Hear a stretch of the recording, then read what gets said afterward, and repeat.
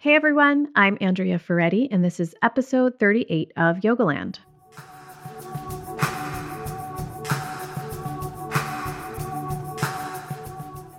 Today I talked to yoga teacher Nikki Estrada. Nikki has more than 20 years of teaching experience under her belt, and she was the director of trainer development for YogaWorks for more than 7 years. So she's supported and mentored a lot of teacher trainers. In full disclosure, Nikki is honestly, I think, my first real yoga teacher. Many years ago, Nikki was teaching at the Yoga Shala in Noe Valley in San Francisco, and I went to her class regularly. I can't believe it now, but I think it was a class that started at 7:30 p.m. So I would go to work all day, and then I would grab a snack, and then I would go to her class, and I would get home at 9 o'clock, and I would feel amazing. And I would eat my dinner, and it was Monday night, and it started off my week really well. Her class was the first class where I ever did forearm balance, and I was just completely mind blown by that experience. And it was a funny little studio where there was kind of a platform that she stood up on, and it was a pretty big space. So there were at least 30 to 40 of us in that room. And I just remember watching her on the platform, and she just has this wonderful way about her where she has a commanding presence, and you know that she knows her stuff and she is confident, but she's also incredibly relatable and down to earth. So a lot of you have written in about wanting advice on how to live your yoga from the philosophical standpoint. I've gotten that question a lot. So I thought I would start from the beginning and start with the yamas. And I reached out to Nikki, and she was very, very interested in this topic. So we talked today about just the first two yamas, ahimsa and satya, and kind of how we incorporate them into our lives, into our parenting. Of course, parenting came up. I'm sorry for those of you who don't have kids, that parenting keeps coming up. It's obviously a pressing issue for me. We talked about the order and the importance of the order of the yamas, that ahimsa is first and that the others kind of fall in line behind it. And so how to kind of integrate them and balance them. I want to mention that Nikki just launched an online subscription site, so you can practice with her online. And I've tried it out. It's great. And one of the things I love about it is that when you sign up for the subscription, you get, yoga classes with her. And also she does cooking and recipes in her kitchen, so there's nutritional support. And then she also has a private Facebook group where she posts videos and keeps in touch about living your yoga. And specifically, right now, she's started with the yamas. So you can practice with her online at nikkiestradayoga.com, and I will put a link to that on the show notes page as well. And as always, if you enjoy the podcast, you can leave a review on iTunes, and you can also just share it with your friends and your loved ones. I hope it's helpful to you, and I'll see you on the other side. So last time we spoke, I mentioned that I get a lot of questions from listeners wanting to know how to bring yoga philosophy into their daily lives. For me, that's a huge and ever-evolving question. So I thought it would be easiest to start with just the very basics and just start by talking about Patanjali's first two yamas, which are ahimsa and satya. I want to just mention before the first question that, it's said that the yamas are listed in order of priority. So ahimsa being number one is like the quote unquote most important one. And then on down the line, and ahimsa encompasses satya. And so I want to talk about that relationship too. Okay. So let's just start with when you're teaching ahimsa to trainees or in class, how do you help them start to incorporate this principle into practice and into their life? And actually, sorry, I didn't even define ahimsa. So why don't we start there? Why don't you start with your definition? Okay, so, the typical definition that you hear of ahimsa is nonviolence, or I prefer to think of it as non-harming, because violence can sound so kind of extreme, and non-harming, not being harmful. So that would be, kind of the starting off point of what is ahimsa. And to kind of jump into the question you asked about trainees, really it's an interactive discussion, because when we think of non-harming or nonviolence, it's so easy to think, well, it's just not physically hurting someone. And that's like the most kind of rudimentary understanding of the whole thing. But really, when we take a look at non-harming, we have to begin to look within our own selves. And the big one, which I think is huge for most people, is starting to uncover the ways in which we might be harmful in our own minds, in our own thoughts. Often they're aimed towards ourselves, the things that we say that aren't so kind towards ourselves, that then is like a starting off point for extending that outwards. It becomes the thought, becomes the word, becomes the behavior, right? So when it comes to starting to talk about integrating yoga into daily life, and definitely in terms of yoga teacher training, it's really just getting us all to take a deeper look and to start examining our thoughts and what might we be saying about ourselves or to ourselves. And so often it's unconscious. Mm-hmm. It's funny. I just did my yoga practice, and in the past year, I've been having really bad hand and wrist pain. And I'm not sure what it is. It could just be aging. It could be cancer drugs. It could be a mix of either of those. Mm-hmm. But it's really different than any other joint pain I've ever had. And yet I'm still having a really hard time giving up arm balances. And I was doing this practice today, and it was like this nice hip opening practice, and I really wanted to do an arm balance, and I did it. And I totally created pain in my body. And because I was about to have this conversation with you, I thought like, this is just the perfect example of kind of overriding and being harmful to myself to no end, like for no good reason. Right. Except there's an instinct to, I guess for me in that moment, it was just like an instinct to achieve something, or an instinct to like have an outer experience, an outer recognition of something. So I'm wondering, why do you think it's listed as, the first most important priority, most important principle? Gosh, it's a huge question. And I can only imagine, if we're talking Patanjali Yoga Sutras, it's also a part of Hinduism. It's also a part of Tantra Yoga, which expands, and Hinduism expands from the 5 to the 10. So it goes even beyond, the 5 that most of us are familiar with in terms of Patanjali Yoga. I do believe there's a reason for the order, because if you really think about non-harming and then you move into the other ones like truth and not stealing and not being greedy, etc., there's a thread of non-harming in all of those. Right. Really, there's a thread of non-harming. So why is it the first one? I think because it's connected to all of them, really.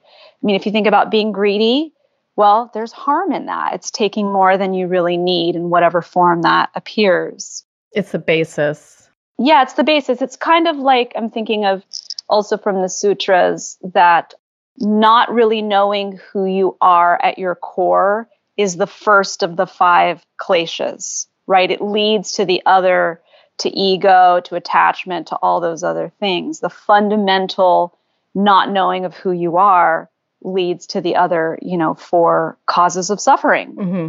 So I think in the same way, ahimsa is threaded through those other 4, yamas, really. They're all connected. Yeah. So if we begin with really non-harming, it's going to lead us to those other behaviors as well.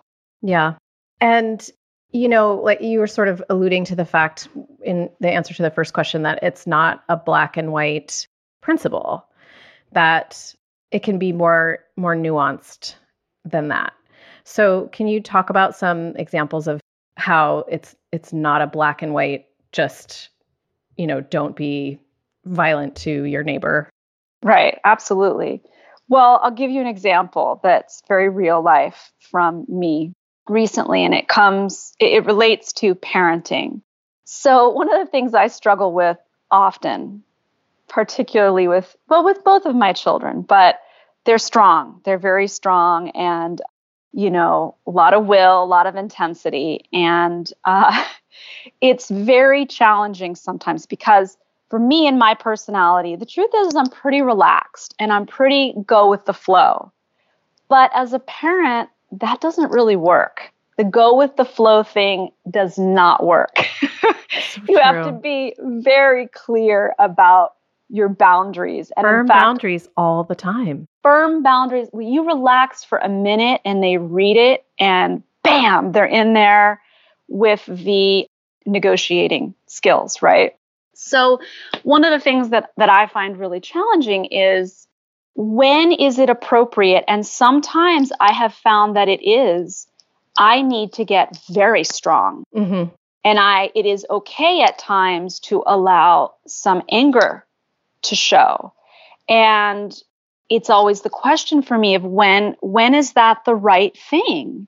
Because sometimes when you're really, really calm and really gentle, they just keep going. Yeah. They just keep pushing the edge and pushing the edge and pushing the edge. And there was a day recently with my older daughter where I was, in my online group, we have been practicing for a week, ahimsa.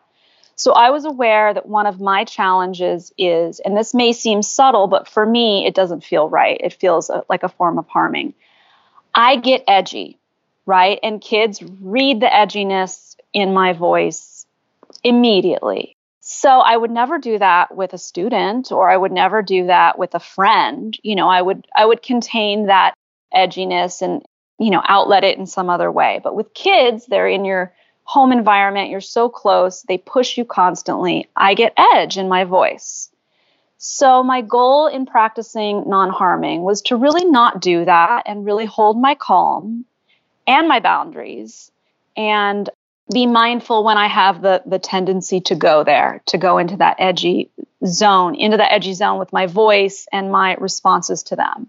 So I had been very mindful all day with my kids, and some of the kind of bratty behavior came up with my little one. How old is your little one, by the way? My little one is about to turn 7. Okay. And how old is your older one? She's 11. Okay. So I've got a first grader and a fifth grader, and they're in very different places, obviously, developmentally. But my little one is still in the little zone. 7 is still little. She's in first grade. So she tends to do the kind of the whiny stuff, the bratty, whiny thing in the evening. So I had fielded one situation with her, and I was very proud of myself. I did not get edgy because... Aren't you so proud when you stay calm? All of you parents out there, the whining is enough to make you insane, totally. Right? It's so hard to stay calm. Nails on a chalkboard. Nails on a chalkboard. To your nerves. The whining, and for me, the nagging. Yeah. Nagging. Yeah. Same question 85 times. Yeah. So I had fielded one of these with the little one without getting edgy, and I had skillfully helped dissolve it. With a little bit of humor and a little bit of compassion, we kind of got out of what could have been literally an explosion. But then as the day progressed, and again, it's the evening, I'm giving out lots of energy and lots of kind support in a variety of capacities between my 11-year-old and my 7-year-old. And then I was done. And it was 8:30 at night, and I was really tired. I had had a very busy week of teaching. And I said to my 11-year-old, okay, it's 8:30. You got to be moving towards bed, and I'm totally done. Yeah. And her tactics began. And I for about 5 minutes stayed pretty calm. No, it's bedtime. Mm-hmm. I'm really done. Now you're starting to go there, and I have been helpful with you. I even navigated a few projects I wasn't planning on helping you with. I feel really good about my part. Now I've got to take care of myself. And that was not respected, not in the least. And I honestly came unglued. I didn't do or say anything to her that I regretted, but I was clearly angry, really angry. And so then, we grapple with, was that right or not? And the truth is, to me in that moment, in hindsight, she needed to see that.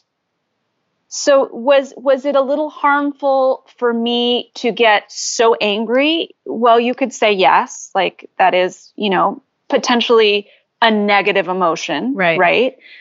But she also needs to see that I'm a human being and I have limits. And when I say, okay, really, no. Like she crossed a boundary.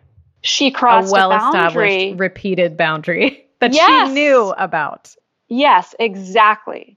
And in that moment, the greater ahimsa is she needs to learn a lesson around this is not okay. You have been lovingly taken care of.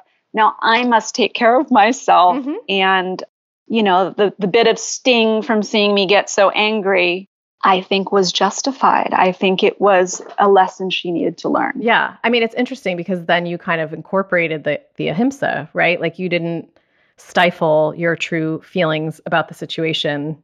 You were truthful about the situation. Right. And just to follow through on that. So I had my husband handle it because I was really furious. Like I was so upset. Also, I was tapped out. I was you were low tired. on energy and yeah. I was tired. And so I had to go off and feel that for a bit. So I did not say goodnight to her. And I was okay with that. Felt like the right thing. I felt like if I went back in, I'd get sucked back into the drama and I had to sever that.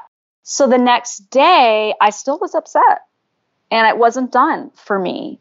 So mornings are tough. I did not bring it up in the morning, as we're trying to get ready for school. I waited and I was skillful when I brought it up. We were in the car. It was comfortable. It was calm. And I made sure at that point that my energy was calm and I did not attack. I said, I really want to talk about what happened last night.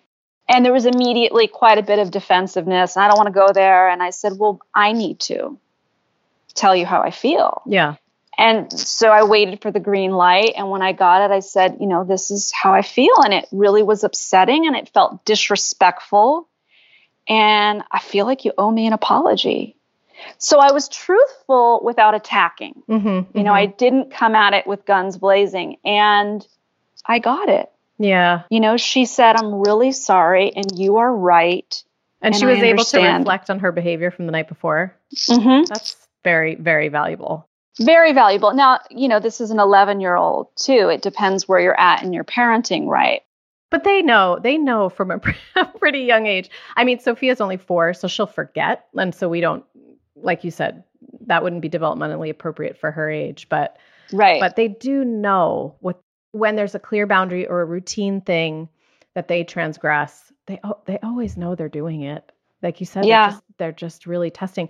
I feel like so much of her job as a child is to literally walk around through life testing every boundary, just almost experimentally, like to see what happens. Mm-hmm. And I think like there's one key thing that came through in what you said, which is it just reminds me of one of Brene Brown's, I think it's like one of her TED Talks, where she talks about the difference between guilt and shame. And she says, guilt is actually an acceptable emotion because it keeps us from not being sociopaths. It keeps us, it truly does. If someone has no guilt in life at all, they tend to literally go into the sociopathic zone.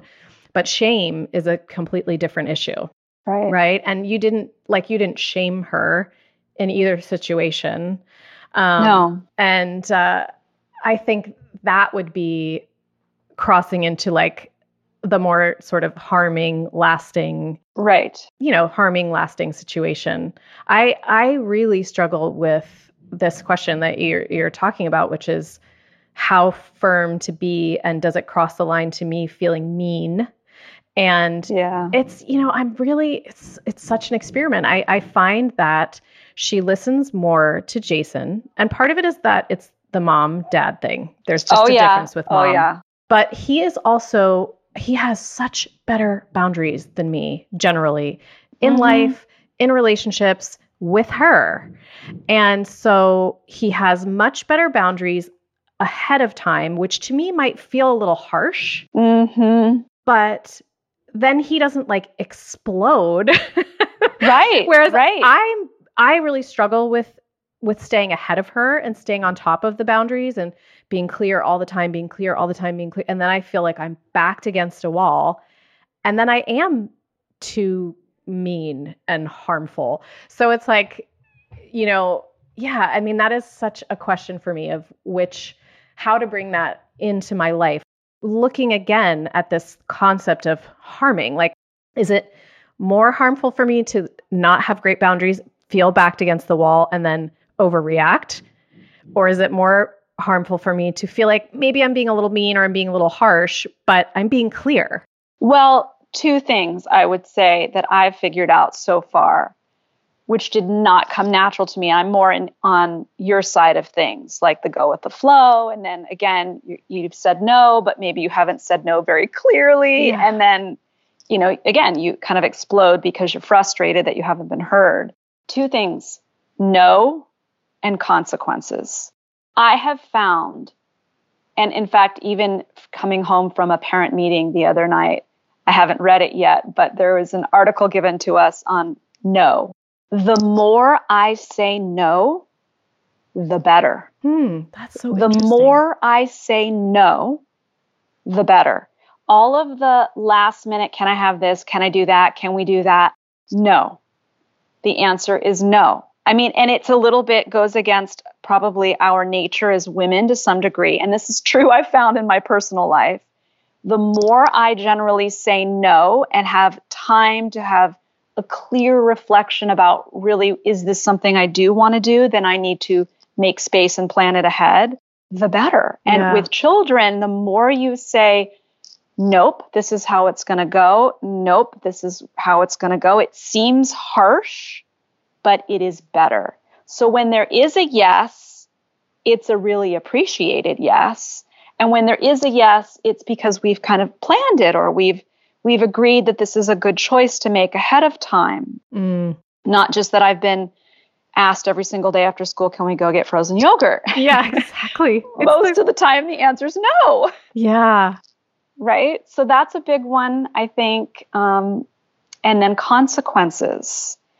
That there are natural consequences for the choices that we make. And this is very yogic. There are natural consequences for the choices that we make, and allowing myself to follow through on those consequences has been a challenge and is very important.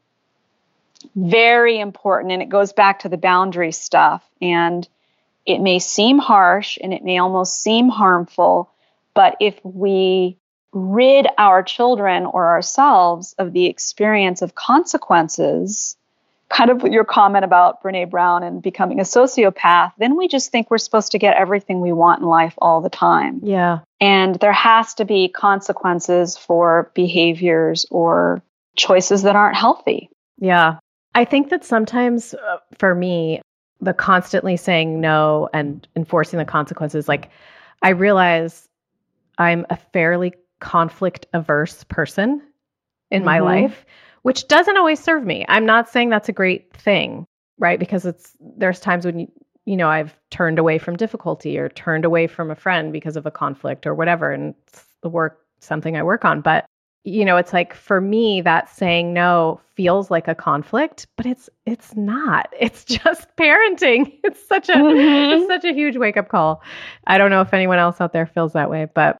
Well, and along those lines, one of the things I've worked with lately in life, and this kind of goes around into the second realm of truth, satya, and I think this is big for women, no without a huge explanation why. Just, no, I can't do that today.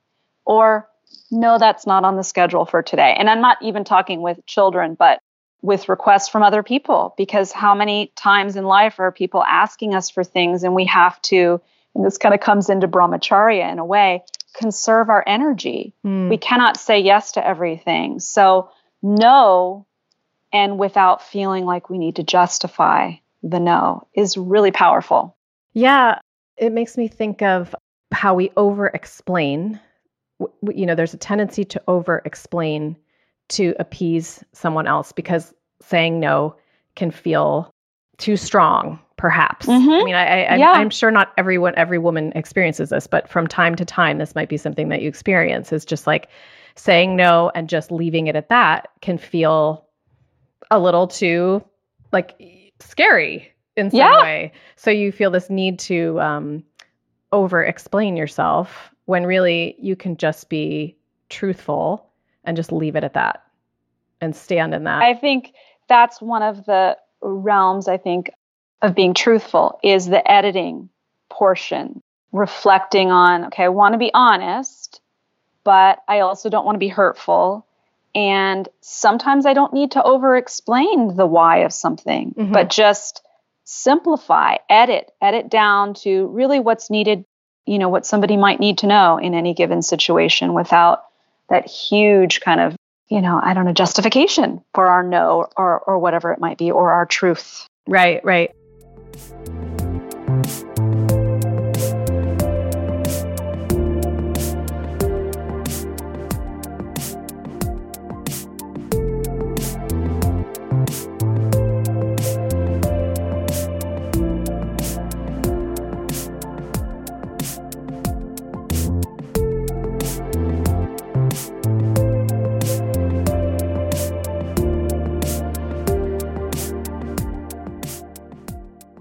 So one thing that's talked about a lot when you talk about ahimsa and satya is, since ahimsa comes first, if you have a truth that might be hurtful to someone, do you express that truth or do you soften it and not be hurtful? I mean, it's kind of hard to talk about without a concrete example, but I'm wondering if you can talk about that a little bit.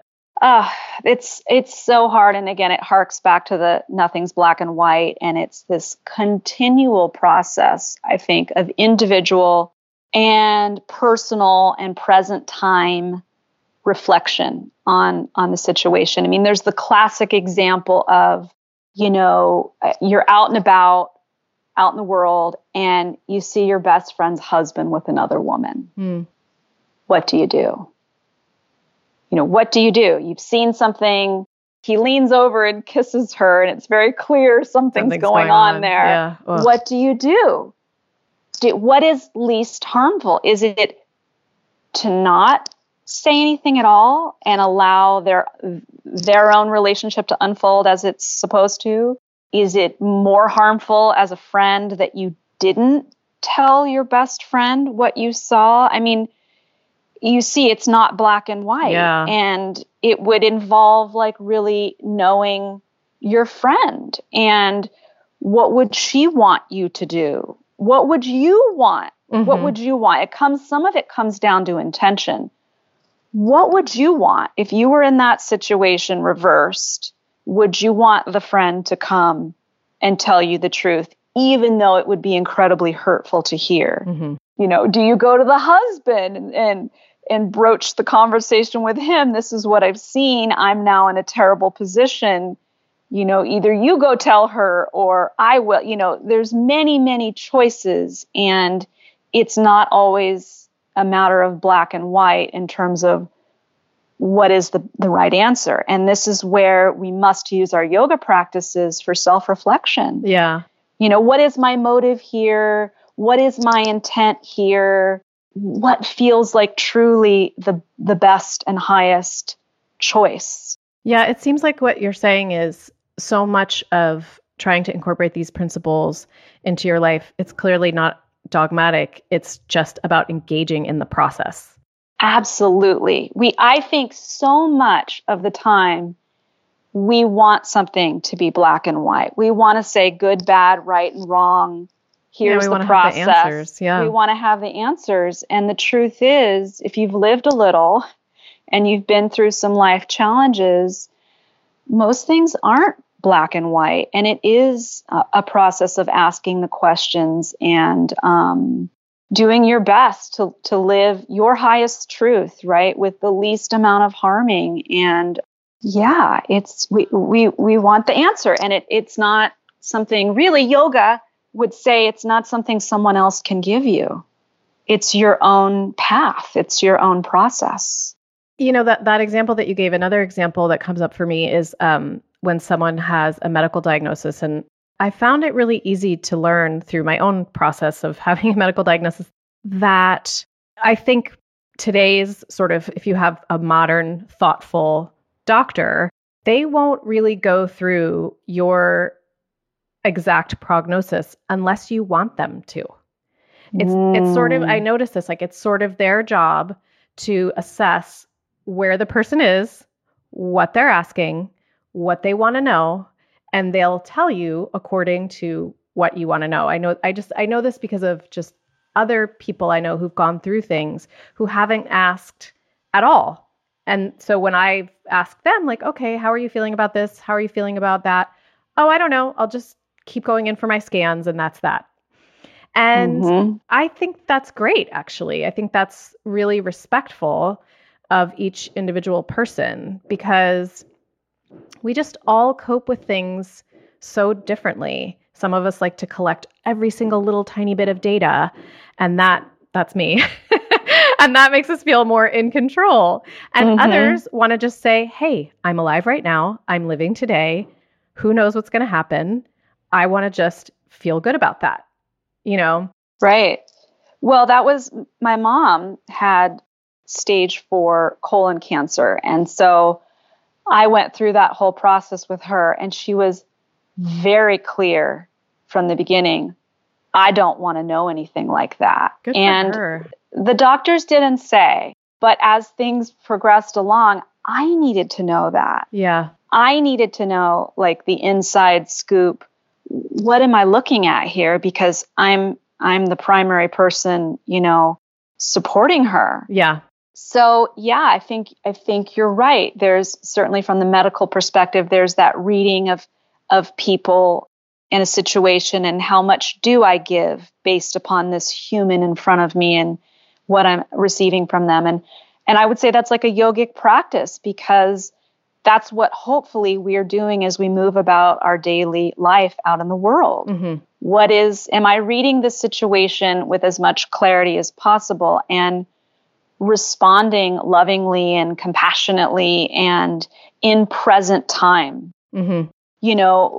Editing my truth based upon who's in front of me. Yeah. Right. Doesn't mean I have to not tell the truth, but there's a degree of what is appropriate to share and what isn't, right? I love the word appropriate. I use that a lot with my daughter. It's like, what's appropriate right now? Let's talk about it. Yeah, because what might have been appropriate a year ago as my truth may not be right now. Right. Or who am I speaking with or who am I interacting with? I think it's about discerning, we have to be discerning of ourselves and then discerning of, I was giving an example in terms of Satya on my website, on my online programming about my personal challenge around truth. And I had this interaction a few months ago with a friend where I walked away like, oh, she made a comment to me and it stung. And like I watched it and I watched how my feelings came up and whoa, that didn't feel right at all. And I went home and I allowed myself to just sit with that kind of trigger, like feeling of being really hurt all afternoon. And I thought, okay, what do I want to do with this? In the past, shove it under the rug. Because kind of conflict avoidant. Do I go to her and say, wow, that like really hurt my feelings? And then it kind of brings in this big, heavy load of she's hurt me and kind of a lot of drama. And I sat with it and I thought, I can't let it go untouched. I do need to broach the conversation, but I also don't want to take it to a place of victimhood and a lot of drama. I want to see what this was about. And I knew I needed to do it under right timing, not in front of other people and that kind of a thing. So I just said, you're going to be patient and you're going to not be afraid to have the conversation. You're going to have it and you're going to be skillful about it. So sure enough, within a day or two, the time revealed itself that I could ask. So instead of going in and saying, oh my God, you said this and it really hurt my feelings. And what did you mean? I just said, oh, you said this yesterday and I was wondering what you meant by that. So there wasn't any charge around it or intensity around it, but I gave her a chance to speak to why she said that. Yeah. And without any hesitation, she immediately launched into, this whole thing about herself and her own uncomfortableness in relation to something. And in that moment, it was like a light bulb went off. Oh, she didn't say that as a dig at me. It was about her and her own uncomfortableness with something. But it tapped something in me, and I thought it was about me. And it was so clear in that moment that it wasn't, that I didn't need to go into a whole thing about how it hurt my feelings, and I thought this and that. I got it. And I walked away feeling very happy that I had addressed it without making it very loaded and dramatic. And I was able to hear the truth of the situation, which was it had nothing to do with me. Yeah, which we always say that to each other. Like if you had gone to a friend and described that situation, your friend would have said, oh, I bet it wasn't about you. It was probably about her. But it probably felt much better to just hear it from her than to wonder and like perseverate on the issue. Yeah. Right. Getting into Satya, we're coming up on our time here, and I want to get to Satya as well. One of the things, you have these great videos if you sign up for your new online program, which I'll talk about more in the introduction to the podcast. But I just watched your video about Satya, and I liked what you said about, I think it was probably a pattern in your family of origin. Oh, yes. That being honest was difficult sometimes. Like you didn't want to offend each other. You didn't want to hurt each other's feelings. So it was sort of okay to tell white lies. Yes. Yeah. Go ahead. Well, I just was going to say that, as I mentioned, my mom had stage 4 cancer, and within 6 months of the diagnosis, she passed away. Oh, I'm sorry. And yeah, it was I'm an only child, and it was a really tough time. I found out just after the diagnosis that I was pregnant with my second child. Oh. So it was just like the most challenging time. Yeah. And to the best of my ability, I tried to have my eyes wide open through the whole process, on myself, on her, on what she was going through, on the medical industry, on hospice, on dying. I mean, it was just, it's hard enough, but I really tried to be as awake as I could be through the whole process. And then within about a couple of years of her passing, my dad died as well. Oh, Nikki. Yeah. And, young, like my mom was 60 and my father, he was older than her, maybe he was 65 or something when he passed. Something in that realm. Young, right? Young. And one of the things that came out of, especially my mom passing, because, your mom is, there's no one you're closer to than your mom, but also my dad passing, was this really, really deep commitment to not repeating some of the not so healthy family patterns. Really, like, having my eyes wide open going forward from what I learned in that process of losing my mom. And one of them was being honest, like really honest, because there was this pattern of, if for some reason you didn't feel like you could be honest, it was either avoidance or, it was okay to kind of, tell that white lie because you couldn't really just own your own truth. It wasn't okay to own your own truth. Kind of going back to what we were talking about in terms of just saying no. Yeah, that's one that's kind of been up for me ever since the passing of my mom, is like, anytime I feel like I can't tell the truth, I go, well, why? Why? Like, why can't I tell the truth? And what I was saying in that video was, it's a bit of a discerning. Is it that I think you don't want to hear the truth? Because there's those people that have communicated, sometimes non-verbally, that they do not want to go there with you. And then sometimes it's within yourself. It's something with, you don't feel that you can be honest for your own personal reasons. So whenever I find myself feeling that, I feel like it's a huge tool. Why don't I feel like I can be honest? and have that conversation with myself and then make the decision. Well, is it right that this is something that needs to be said, even if the other person doesn't like it? Or is this something, that I must edit or... And also what comes to mind for me is if I recognize that I'm dealing with someone who doesn't necessarily love to hear the truth or doesn't love to be communicated with in a straightforward way, like for me, the next step is always, can I handle their reaction? Yeah. Can I just say to myself, it's okay. They're allowed to have their response. They're allowed to have their feelings about it. It's still important that I be truthful and that I be honest. Yes, you really hit the nail on the head because that's the thing is like, if I'm going to go there Mm-hmm. and I'm going to say that thing, even as kindly as I can, if I think it's going to piss them off and they are going to shut me out, can I deal with that? Yeah. Or maybe they're going to come back with accusation, like, well, you're this or you did that. Then can I handle some truth coming my way too? Yeah. Oh my gosh. Yes, it's a lifelong practice. Lifelong. And fascinating. Yeah. I mean, learning about ourselves, right? Learning about ourselves and how we can improve our relationships. That's what it's about for me.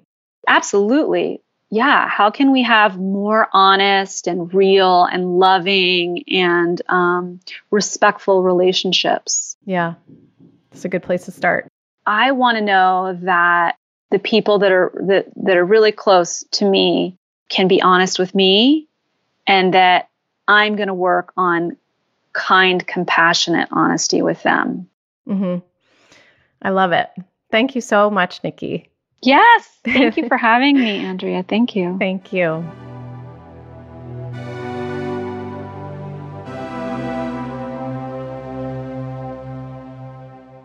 Thanks as always for listening, everyone. I feel like this topic, specifically ahimsa and satya, is something we can nerd out about forever and parse a million different ways. And so I actually have another podcast where we will start with ahimsa planned with Kate Holcomb. So there's more to come on this topic.